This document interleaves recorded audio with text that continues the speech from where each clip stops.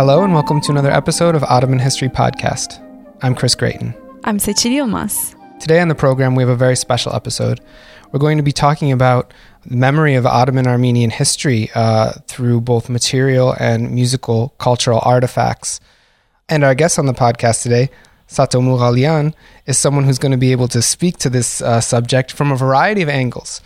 She's a professional flutist in the New York City area, artistic director of the Perspectives Ensemble, and in addition to her musical career, she's also a historical researcher of sorts, researching the life of her grandfather and his art, sort of retracing his footsteps, the story of a man named David Ohannessian.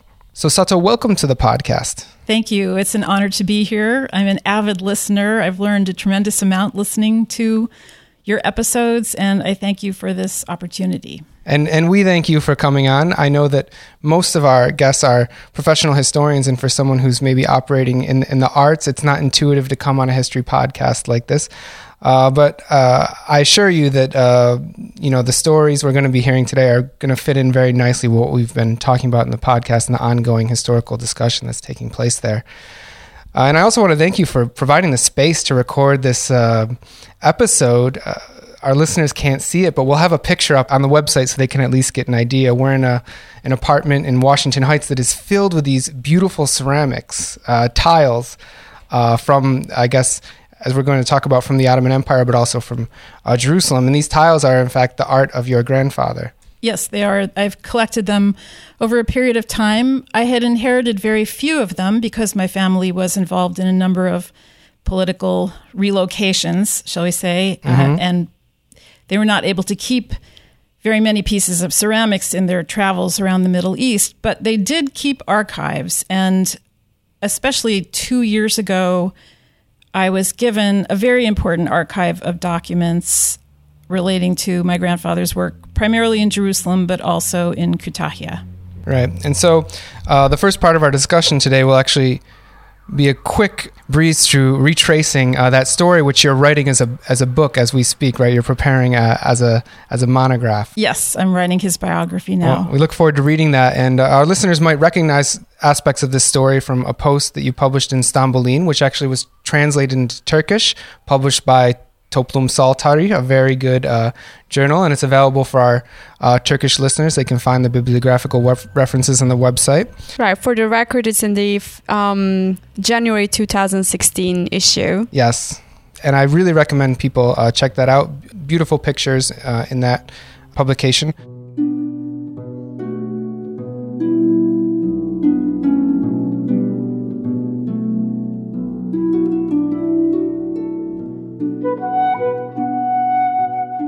So let's get right into the discussion of the history of your grandfather and his art. Tell us about David Ohannessian and how he begins this journey from, as you say in your article, from Kütahya to Quds, or Jerusalem. Well, it goes back a little further than that. He was actually born in an isolated mountain village in western Anatolia called Muradja, which was close to Eskişehir. And I did manage to actually locate and visit the village last year, where there are currently 14 elderly descendants of the Balkan Muslims who were moved there in population transfer in 1915. His family had lived in this village for about 400 years, but they had sent people out to practice various professions, including ceramic workers, who traveled to Kütahya, which was, as you know, a regional center for ceramics, particularly for Armenian ceramic artists. And he moved there when he was 17 or 18 years old and apprenticed himself. And that's where he got his start in ceramics. The tradition there goes back probably to prehistoric times when ceramic artists worked with red clay. And then in the early 16th century, they began working in a way that's more like what we think of as the Iznik style, with the white background and the similar color palette, designs that were derived from imperial court wares. And at the same time, because there were so many Armenians, and because of the location of Kütahya in Anatolia, historically in the middle of trade routes, there were a lot of other design influences from Persia, from China, from lots of other places, ceramic centers on the Silk Road and trade routes. Right. And our listeners will see on our website, ottomanhistorypodcast.com, the pictures of these tiles. These are like sort of, if you visit Istanbul and you see the motifs like evoking the Ottoman past, these are the tiles, right? These Iznik tiles, for example, the tiles that are associated with the Ottoman dynasty and its material heritage. These are the type of ceramics that he's producing. Yes, he was producing, because at the end of the 19th century, beginning of the 20th century, after a long sort of fallow period in Kütahya's history, the tradition didn't end entirely, but it was functioning at a much slower pace than it had in previous centuries. There was an enormous demand for the repair of tiled historical monuments all over the Ottoman Empire and beyond, actually. Kütahya and Iznik are not that far apart from each other, a little over 100 miles, and they are located in a geologically very complex area. I mean, anyone who's been to Turkey, northwest part of Turkey, is familiar with the mountains that spring out of nowhere, and the rock formations, and the microclimates. You can drive a few miles and go from a temperate climate into a desert climate. And if we accept tectonic theory that that part of the world is where these various continental fragments or plates met, and where life that was at one time undersea is pushed up into the air, leaving fossil remnants behind in mountains, you can see that there are a lot of materials. There are a lot of materials that transformed over time from organic to inorganic. And of course, it's very, very rich in clay and other minerals, which naturally gave rise to these complex art forms. Right, but also like demographics of the entire region was as diverse. So can you also tell us a little bit about the profession? Because what I remember from your article is also the entire diversity within the tiles is also the product of this demographic diversity in the region. Yes, we don't know as much about the demography of the workers in Iznik, but we do know about the ones in Kütahya because we have court records, and we have bargaining agreements, and we have firmans and various kinds of records from the 18th century, which lists names. We actually have some tax records from earlier than that. But so we do know that historically, the majority of ceramic workers in Kütahya were Armenian, although there were certainly some Greek and some Turkish and some others, but primarily Armenian. Right. At the end of the 19th century, we had basically two major ateliers in Kütahya. I mean, during the era of Suleiman and afterward, there was much more demand. There were hundreds of kilns operating, and the number by the end of the 18th century had dropped to about 100.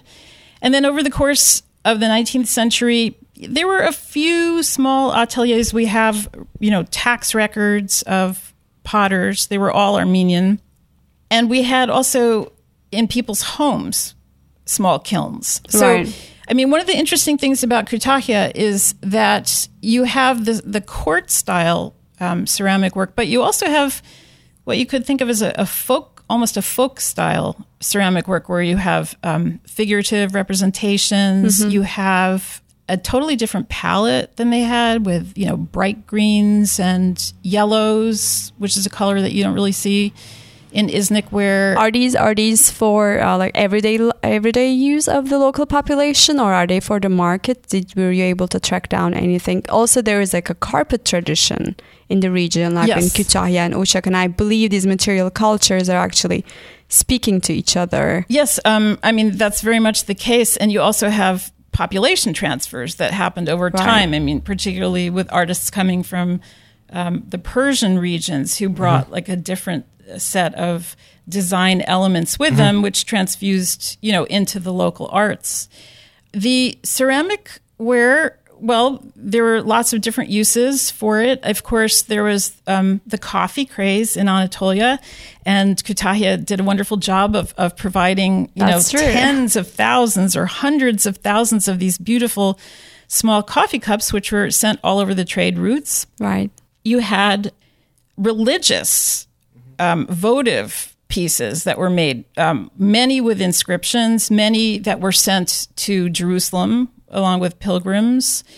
And you had lots of things that were made just as domestic wear. I mean, from the very, very elaborate to the very simple.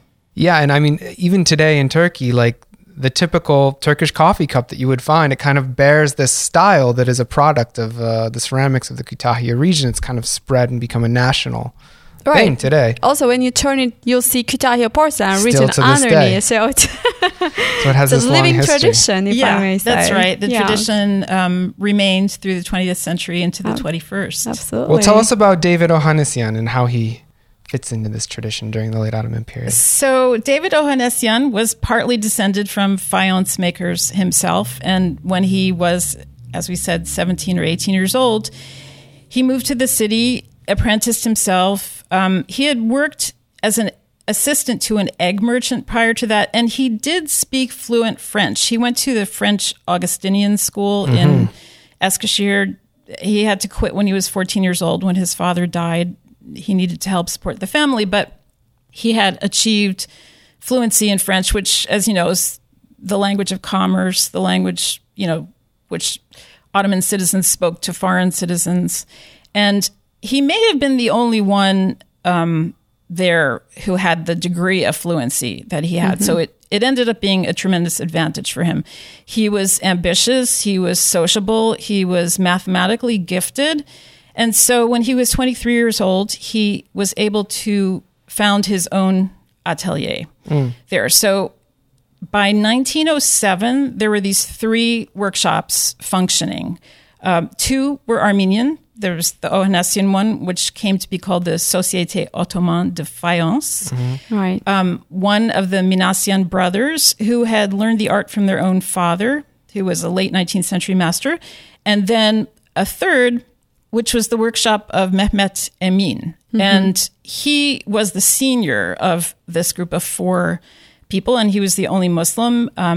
He received, as the sort of nationalist architectural movement developed, he was the one who received the bulk of the contracts. And because the work grew very quickly over a very short period of time, everyone was busy. Could you give us a sense of the scale of Ohannessian's atelier at the, sort of this post-1907 period? Well, I don't know exactly how many people he had working for him, but we know that there were approximately 150 workers between the 3 workshops at the time. I think that the building that sort of notched up the level of activity was actually the government house in Kütahya, which started construction in 1907.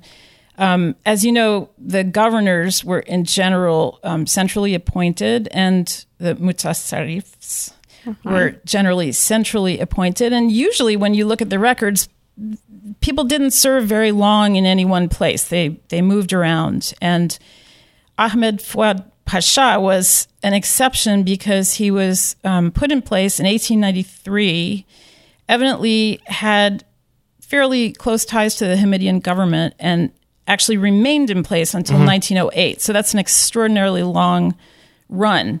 He was also an architect, and he was very, very interested in revitalizing Kütahya, which had, like many other places in the late 19th century, had a waning economy.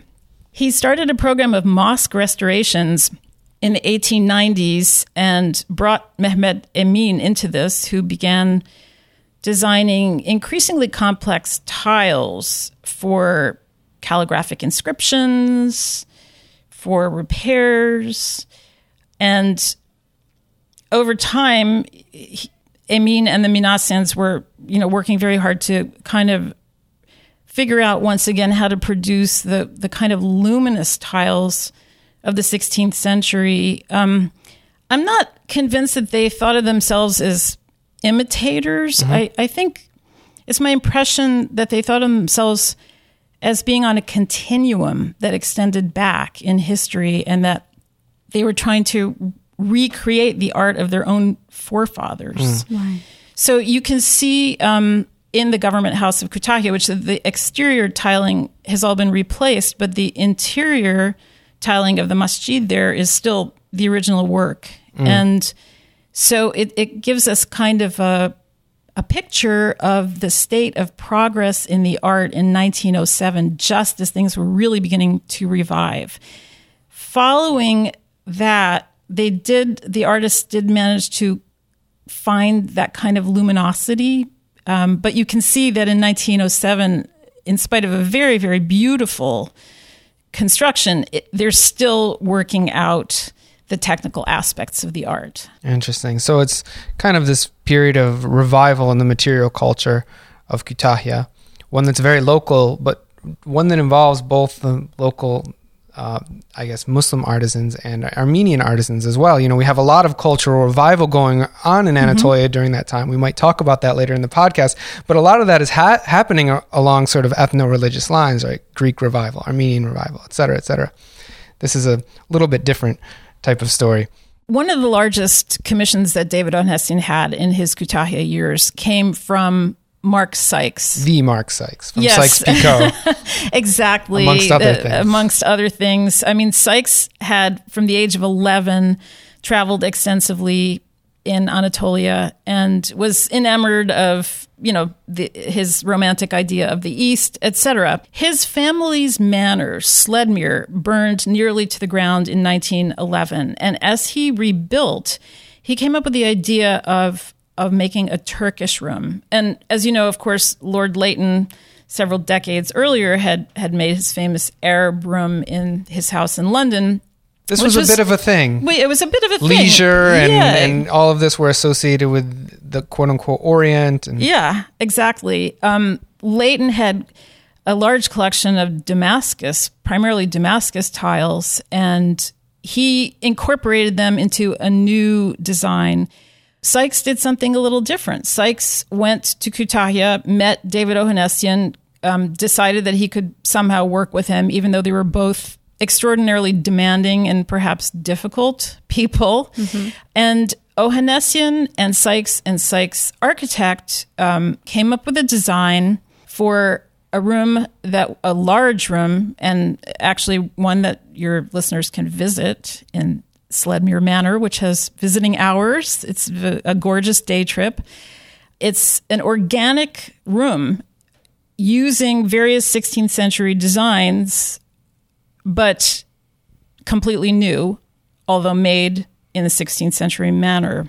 Some people describe it as a copy of an apartment from, one of the Queen Mother's apartments from the Yeni Jami Mosque. It's really not like that, because if you look at the Sultan Valide Mosque, the tiles are from a later period. The palette is different. The palette of the Turkish room, as it's called in Sledmere, is very fresh, and it's quite spectacular. At any rate, this commission took 2 years, and so from 1911 to 1913, when it was completed. And Sykes and Ohannessian were in touch all that time. Sykes came to Kütahya twice during that period, and the room was a spectacular success. Lots of Sykes's friends in Europe saw this room after it was put together in early 1914. And this will connect us to a later part of Ohannessian's story. Right, and we can see here how through David Ohannessian and his peers, the Kütahya tiles are even, the Kütahya ceramics are even making their mark sort of beyond the Ottoman realm, even beyond the Ottoman Mediterranean all the way, sort of in these European households. Exactly.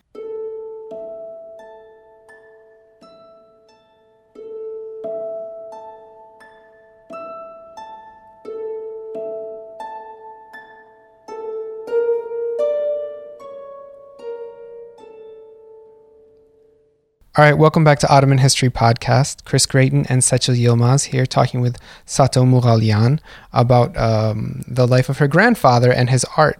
We've just been hearing about the revival of the tile and ceramic production in Kütahya during the sort of last decade of the Ottoman period before the First World War, and how your grandfather, David Ohannessian, was an integral part of this, the handicrafts that were rising in Kütahya during that time. I'd like to say that they probably would not have approved of the use of the word handicrafts. One of the things I'm learning in the course of this research is how extremely labor intensive it was to produce these tile works. I mean, you look at them, both the works from Kütahya that are done in the court style, and of course the Iznik masterpieces of the 16th century, and they look so perfect. It's hard to imagine all the steps that are involved in producing.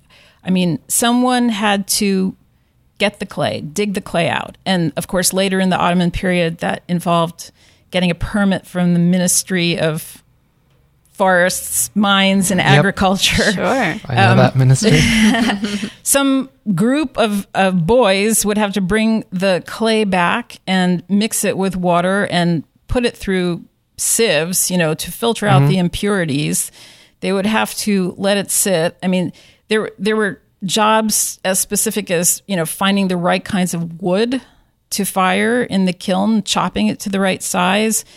Even along those lines, there was someone whose job it was to simply watch the kiln, because the way they monitored temperature was by looking at the color of the flame. So every bit, finding the minerals, grinding the minerals, mixing the right proportions, was actually very specific. I mean, you can look at it and say, oh, it's completely unscientific, but in a way it was also very mathematical. And in the notes that I have, there are all kinds of information about like exactly which proportion of this, or, this kind of kaolin clay from this stream bed worked better than that one, or this one was more plastic. It was actually very, very labor intensive, and it involved the cooperation of a lot of people. Right. We don't want to have this image of, the master in the workshop with the kiln just kind of generating all of these ceramics and kind of just...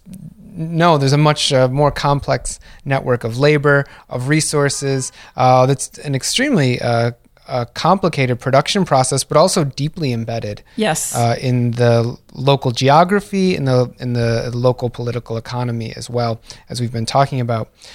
So let's, at this point, kind of shift our discussion a little bit to talk about what happens to David Ohannessian during the war period.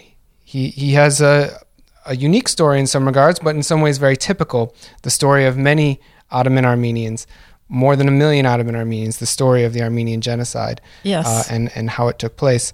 But in our conventional historiography of the Armenian genocide, Kütahya generally holds a unique place in that story itself, as a district where local political dynamics and reactions to the deportation orders took specific form. Could you elaborate on that a little? Sure, yes. And like many stories in history, it's more complex than we actually know. So during the period in question, the governor, his name was Faik Ali Bey, who was ethnically Kurdish. He actually had 2 separate periods in which he was governor of Kütahya. And his brother was Suleiman Nazif, who was a member of the CUP.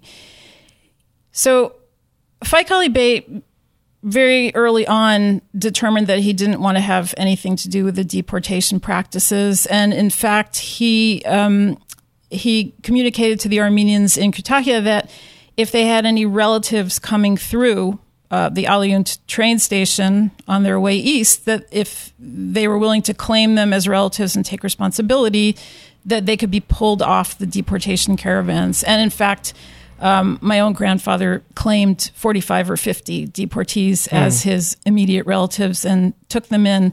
Faik saw that the volume of people coming into the city was large, and he actually arranged for some of them to be dispersed into surrounding villages in the Kaza, and where they could do agricultural work and be less noticeable. However, he was sent to Gallipoli in March of 1916. He actually refused that commission and ended up taking a bureaucratic position, but contrary to what a lot of people think that, he protected the Armenians throughout the whole war period. Yeah. His tenure was shorter than is generally understood. And in that period, early 1916, my grandfather, his house was raided and they found a cache of letters in the Armenian language, the gendarmes, and he was arrested and summarily sentenced to death. He managed to escape this. A friend of his, a Turkish bureaucrat, arranged his release, but he did end up being deported. And it's a complicated story, which we'll have to wait for another We'll have to look forward to opportunity. reading the book about the full story. But you do have this kind of context where, yes, I mean, we can't portray it as a simple story of, the Armenians of Kütahya were protected because of this one governor. I mean, in the end, as 1916 wears on, as many have already been deported all the way to Aleppo and then beyond into the Syrian desert, there are still later phases of deportation out of Anatolia. Some of these places where the first phase kind of didn't take. Adana region is another region where the local governor was kind of unresponsive. The well-connected Armenian community, some of them were able to maneuver, but eventually, as the CUP in February starts to crack down on these slippages, they become increasingly scarce, and those who maybe had avoided the first bit of that stage eventually are deported. People like your grandfather from Kütahya. And so my grandfather was one of the first deportees. I mean, his family was one of the first families to be deported from Kütahya. They were sent to Deir Zor, where they spent some months. He became very ill with typhus. They ran out of food. They ran out of money. After a period of time, the Ohannessians arrived in Aleppo, and it was my grandmother who kept them alive in the beginning. She baked pita bread, which my grandfather sold in the street markets early in the morning until he was strong enough to work. Once he'd recovered to a degree, he was able to get work for the railway, which was in the middle of a war period building boom. And during this time, he re-encountered Mark Sykes, who was on his last Foreign Office mission. He had a last 3-month mission during which time he went to Port Said, visited the Armenian refugees there, went to Jerusalem, and spent a week staying with then military governor Ronald Storrs, the newly installed British governor in Jerusalem. They had been friends prior to the war, and they shared a lot of artistic interests. Most likely at that time, Sykes learned that Storrs, along with some of the other military officials, were very concerned about the disrepair of the Dome of the Rock and the other religious monuments in Jerusalem, and were trying to figure out a plan to restore the dome. They had brought Ernest Richmond, a consulting architect, to examine the Dome of the Rock and report on its condition. And they had brought Charles Ashby, who was a disciple of William Morris and an urban planner, artist, architect, to determine or to help come up with a plan of how to restore Jerusalem. So Sykes was there as these things were in the air, and from Jerusalem, he proceeded to Aleppo, where one of his tasks was to interview the many, many Armenian refugees who were there, who came to him in states of desperation, trying to figure out how they could reach their relatives, etc. And during this time, he re-encountered my grandfather and told him that Storrs was looking for a ceramist to travel to Jerusalem to take on the work of restoring the Dome of the Rock, which had been covered with ceramic tiles in the 16th century under Suleiman's reign. Right. Kind of weird serendipity there. And so he runs into Mark Sykes, and suddenly it's off to Jerusalem. Yeah. But I mean, so many things that happen in history are just, a confluence of events or, coincidences between people. And this is yet another of them.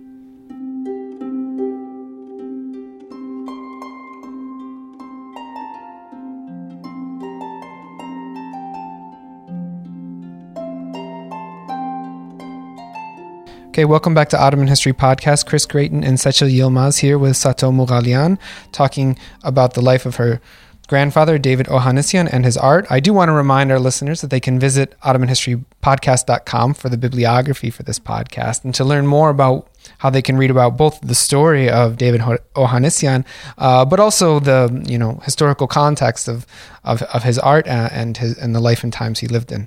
Sato, can you tell us a little bit about David Ohannessian's life in Jerusalem and what happened afterwards?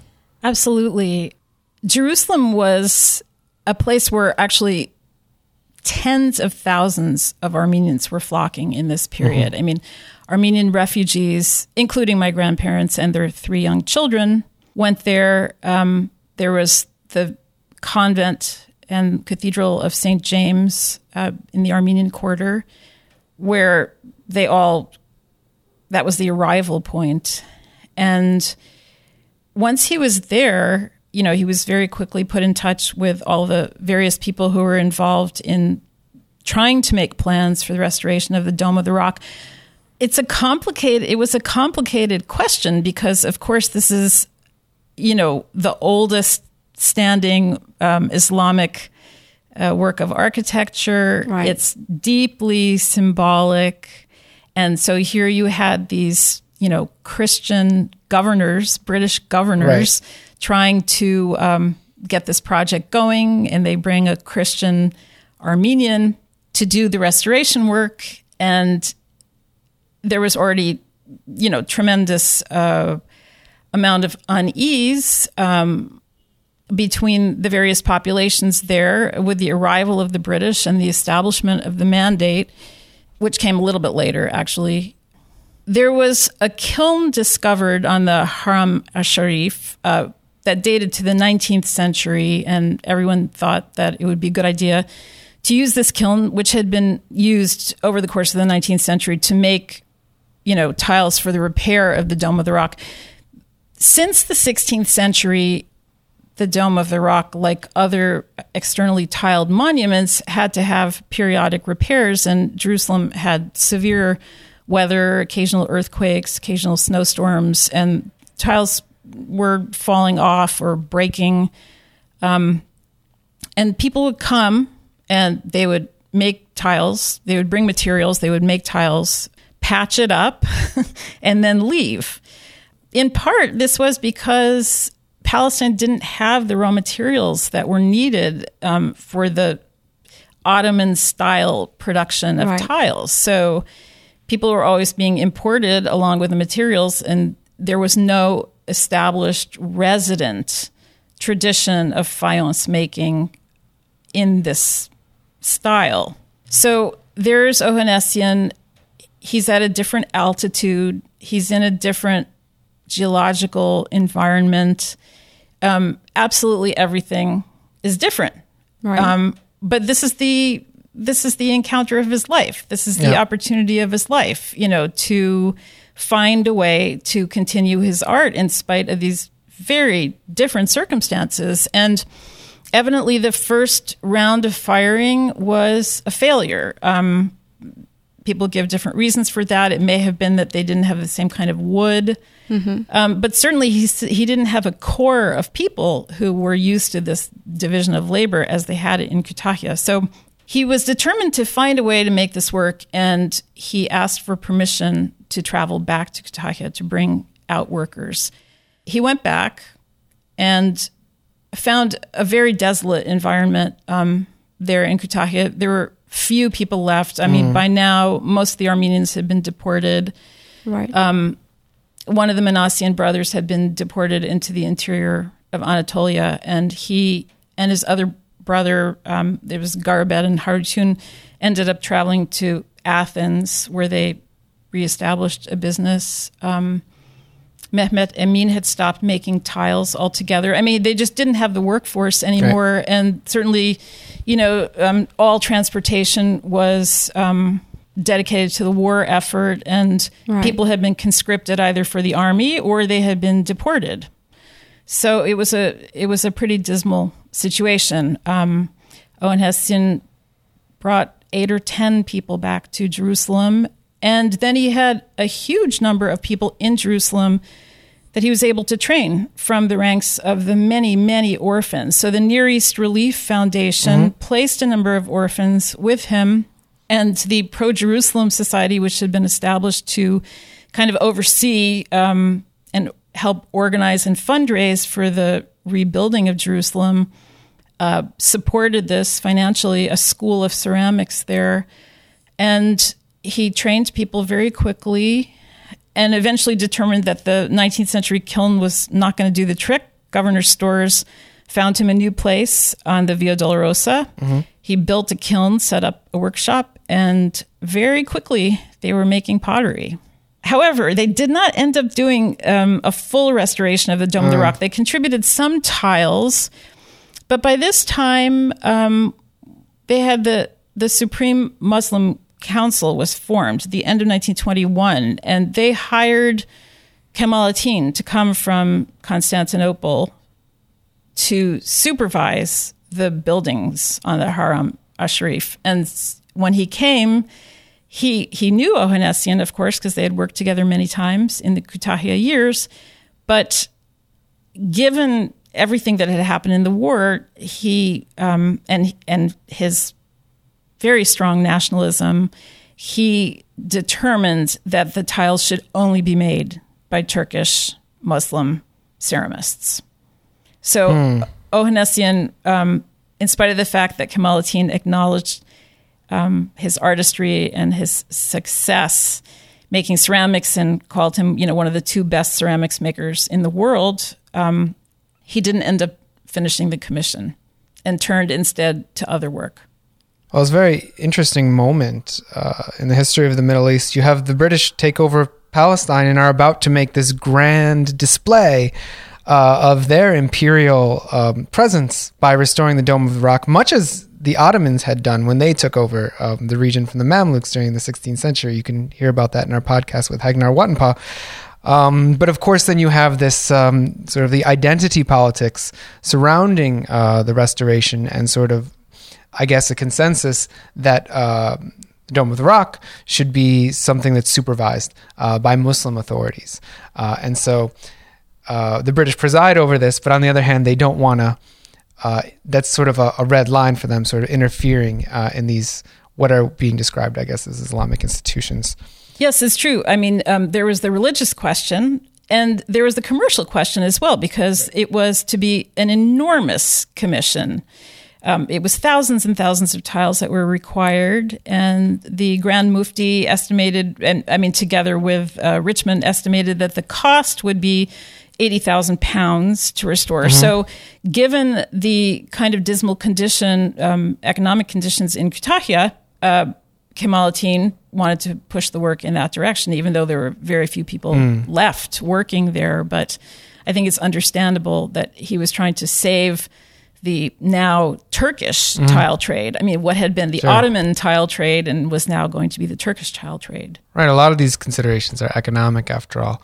So the restoration of the Dome of the Rock brings David Ohannessian to Jerusalem. In the end, it doesn't really become the work opportunity that it was supposed to be when he came, but he, in the meantime, has set up this workshop in Via Dolorosa, you said. Yes, and it was called, actually, the Dome of the Rock Tiles, and it retained that name until 1948, his last year in Palestine. Yeah, and so tell us about his business there, very briefly. What did they produce? Where did his tiles end up? So they produced lots of pottery for export. I mean, it became very much associated with the city, and as the city kind of revived after the war and tourists and pilgrims came back, people could buy a piece of this kind of ancient looking pottery made with the earth of the Holy Land. And, it became a really entrenched institution.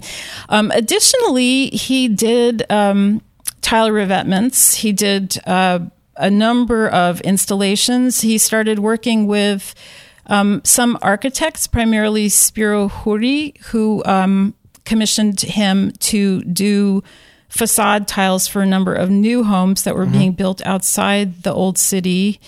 And because in the rebuilding, Governor Storrs had determined that stucco and corrugated tin should not be used, and that eventually, it became a law that you had to side new construction with Jerusalem stone. These beautiful blue-green Armenian tiles really stood out in the city's landscape, and they became, a very characteristic part of the visual fabric of Jerusalem. And there are quite a lot of them, quite a lot of these installations still standing. And then the other ceramic artists, Moughalian and Ceramicist, eventually opened their own joint studio outside of the old city. They made lots of tile work. Their descendants continue the work today. And other Armenian families have also opened tile workshops. But I think that my grandparents had been traumatized by their experience during the deportations, and one by one in the 40s, the children left. And then finally in 1948, during the war, my grandparents left. They went to Damascus, then to Egypt, to Cairo for several years, and then Beirut, where my grandfather was in the process of setting up a ceramics department in the art department of the American University of Beirut, and he had a stroke and died in 1953. Wow, that's an incredible journey, both in sort of at the beginning of his career, the peak of his career, but then also at the end of his career to go through another sort of exile, so to speak. Yeah. I think the other ceramic artists and their descendants who were there had not those particular people, although other members of their families had been deported, but they themselves had not been deported, although they certainly watched the destruction of the Armenian population of Kütahya, in the years that they were there until, mid-1919 when they came to Jerusalem. They were able to endure, and they've done a fantastic thing of keeping this art alive, this Jerusalem art alive, and the art is everywhere. I mean, if you somehow neglect to buy Jerusalem pottery while you're in Jerusalem, you can pick up a piece at the Tel Aviv airport on your way out. Yeah. It's kind of become this symbol, just as the Kütahya pottery in Turkey has become that symbol. And here we have the story of an agent of that transmission bodily sort of bringing that technology and that art form along with him at the various phases of his own journey. Yes, and with a great deal of his characteristic determination. I mean, the British had hired a geological advisor in that period when they began the civic administration in the beginning of the Mandate period. I think they were hoping to find oil or other really valuable commodities in Palestine, to help fund all the rebuilding that was going on. And so Ohannessian was able to commission a mineral survey of Palestine. And so we actually have a record of all the minerals that he had used in Kütahya because he made this specific request to the geological advisor, who then over a period of years did actually explore various areas in Palestine. One of the things they discovered was that Palestine had no kaolin, and kaolin is the particular kind of clay that gives, Iznik and Kütahya ceramics the brilliant white background. So it's a very, very important visual component, a visual ingredient. And what ended up happening was that the art in Jerusalem changed. I mean, they did end up importing kaolin eventually from Turkey to fulfill a number of, huge commissions in the 1930s. But the art itself changed. They experimented with different color backgrounds. Yeah. And it was hard because, he had a certain visual standard of color saturation. And I think that's one of the things that distinguishes his ceramic works from others of the period was the degree of color saturation. And there was a long process of experimentation that happened once they arrived in Palestine to achieve that. And our listeners can check out the website and see pictures of the ceramics and kind of actually see that difference, how the Jerusalem ceramics do have a little bit less white in them, a lot less white in them. And there's a reason for that. These stylistic considerations are also logistical considerations in the art form. Well, Sato, this has been a great little glimpse into this story that's unfolding from your research. I know you did archival research in different countries and sort of traveled a lot of the phases of your grandfather's journey in trying to reconstruct this story. And I'm sure our listeners are very much looking forward to the book you have underway. I can imagine all sorts of purposes for this book once it's out in terms of dramatization and whatnot. But, we'll leave that for another time and tell our listeners to anticipate the forthcoming work of Sato Moughalian on the story of her grandfather, David Ohannessian, and his art.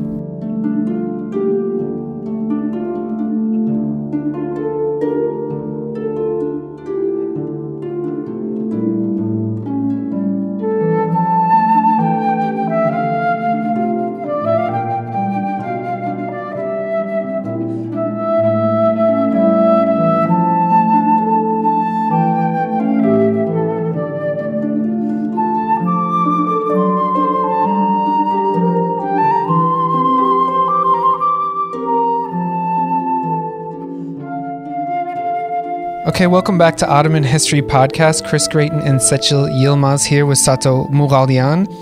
For those of you who've stayed with us thus far, you're getting a little bonus interview on Ottoman History Podcast, because as we foreshadowed at the beginning of our episode, Sato is not just researching and indeed producing a very intricate and detailed historical research that really gives a fascinating window onto the subjective and individual experience of the Armenian genocide and sort of the history and the post-history of Ottoman Armenians. But she's also an accomplished flutist.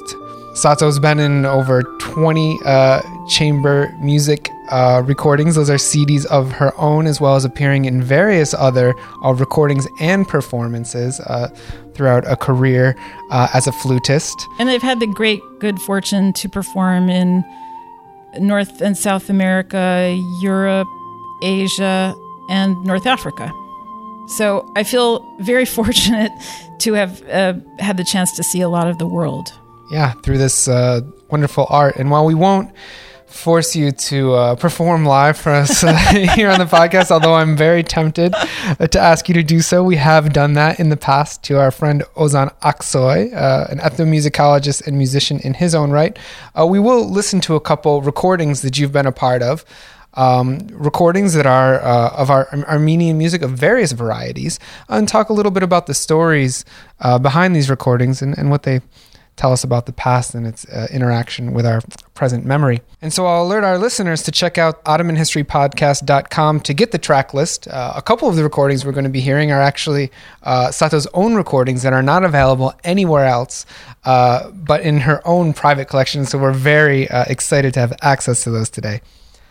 So Sato, let's start out with one of those recordings from one of your live performances. This is a recording of a composition of the bard, the early modern bard, Sayat Nova. Would you mind introducing the figure of Sayat Nova for our listeners? Maybe the Ottoman audience isn't as familiar with this figure. Sure. Well, he's certainly a figure that the Ottoman audience would love to know better, I think. He was an ashur, a poet, and we have some of his melodic settings and some we don't, but we have a great deal of his poetry. He was an 18th century ashur, and he spent a good amount of time in the court of the king of Georgia. Mm-hmm. The thing that makes him so relatable to the Ottoman audience is that he incorporated words from so many different languages, even into a single work of poetry. You might find Armenian, Georgian, Persian, Turkish. Yep. You'll find these words. Whatever word was most expressive to him is the word that he chose. So I think he's, in a way, the ultimate Ottoman. Although, right. Well, I mean, yes, it's similar to the Ottoman case. He's the whole Caucasus all in one. Exactly. He's got for Azeris, for Armenians, and for Georgians that can't agree on a lot of aspects of their history. I mean, this is a person who kind of shows how intertwined those poetic traditions really are. Yes, and very romantic, very spiritual, very metaphysical, metaphorical writer. And the work that we're going to hear is perhaps the one of his best-known songs called Kamancha. And Kamancha is also the name of a regional instrument that many of your listeners will know. Kamanche for our Turkish-speaking listeners. And so this is a love song to a kamancha, and as is the wont of many of these artists, they use an inanimate object as the emblem, the object of their love, whether it's a metaphor for religious love or romantic love, we don't necessarily know, but that's okay. And this is in an arrangement by Alyssa Wright, a harpist here in New York, and it's being performed by me along with Jackie Carrad, harpist, and John Hadfield, hand percussionist. All right, let's hear it.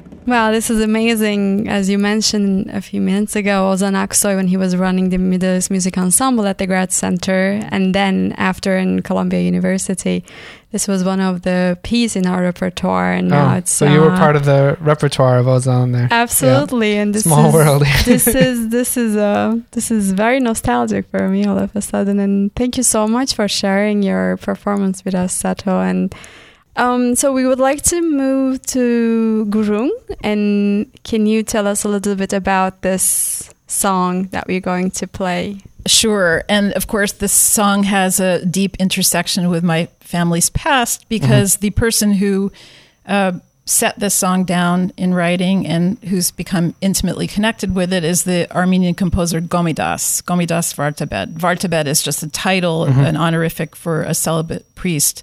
He was born in Kütahya in 1869 with the name Soghomon and orphaned at an early age.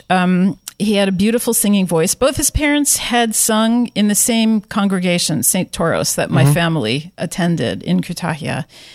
And Gomidas was sent as a young boy to Echmiadzin to study music and to study the priesthood, to become a priest. He was also sent to Berlin to obtain advanced musical training. He kind of functioned, for those who are not familiar with him, as almost like Bela Bartok did for the Hungarians. He was a musicologist. Mm-hmm. He did a tremendous amount of field work. He went and he notated folk songs of all different people. And over the course of the thousands of songs that he wrote down, which were not only Armenian, but were also Turkish and Kurdish and many other ethnicities, he preserved a lot of music that had been passed down through oral tradition, and the people who would otherwise have been able to continue bringing this music into future generations they perished. And so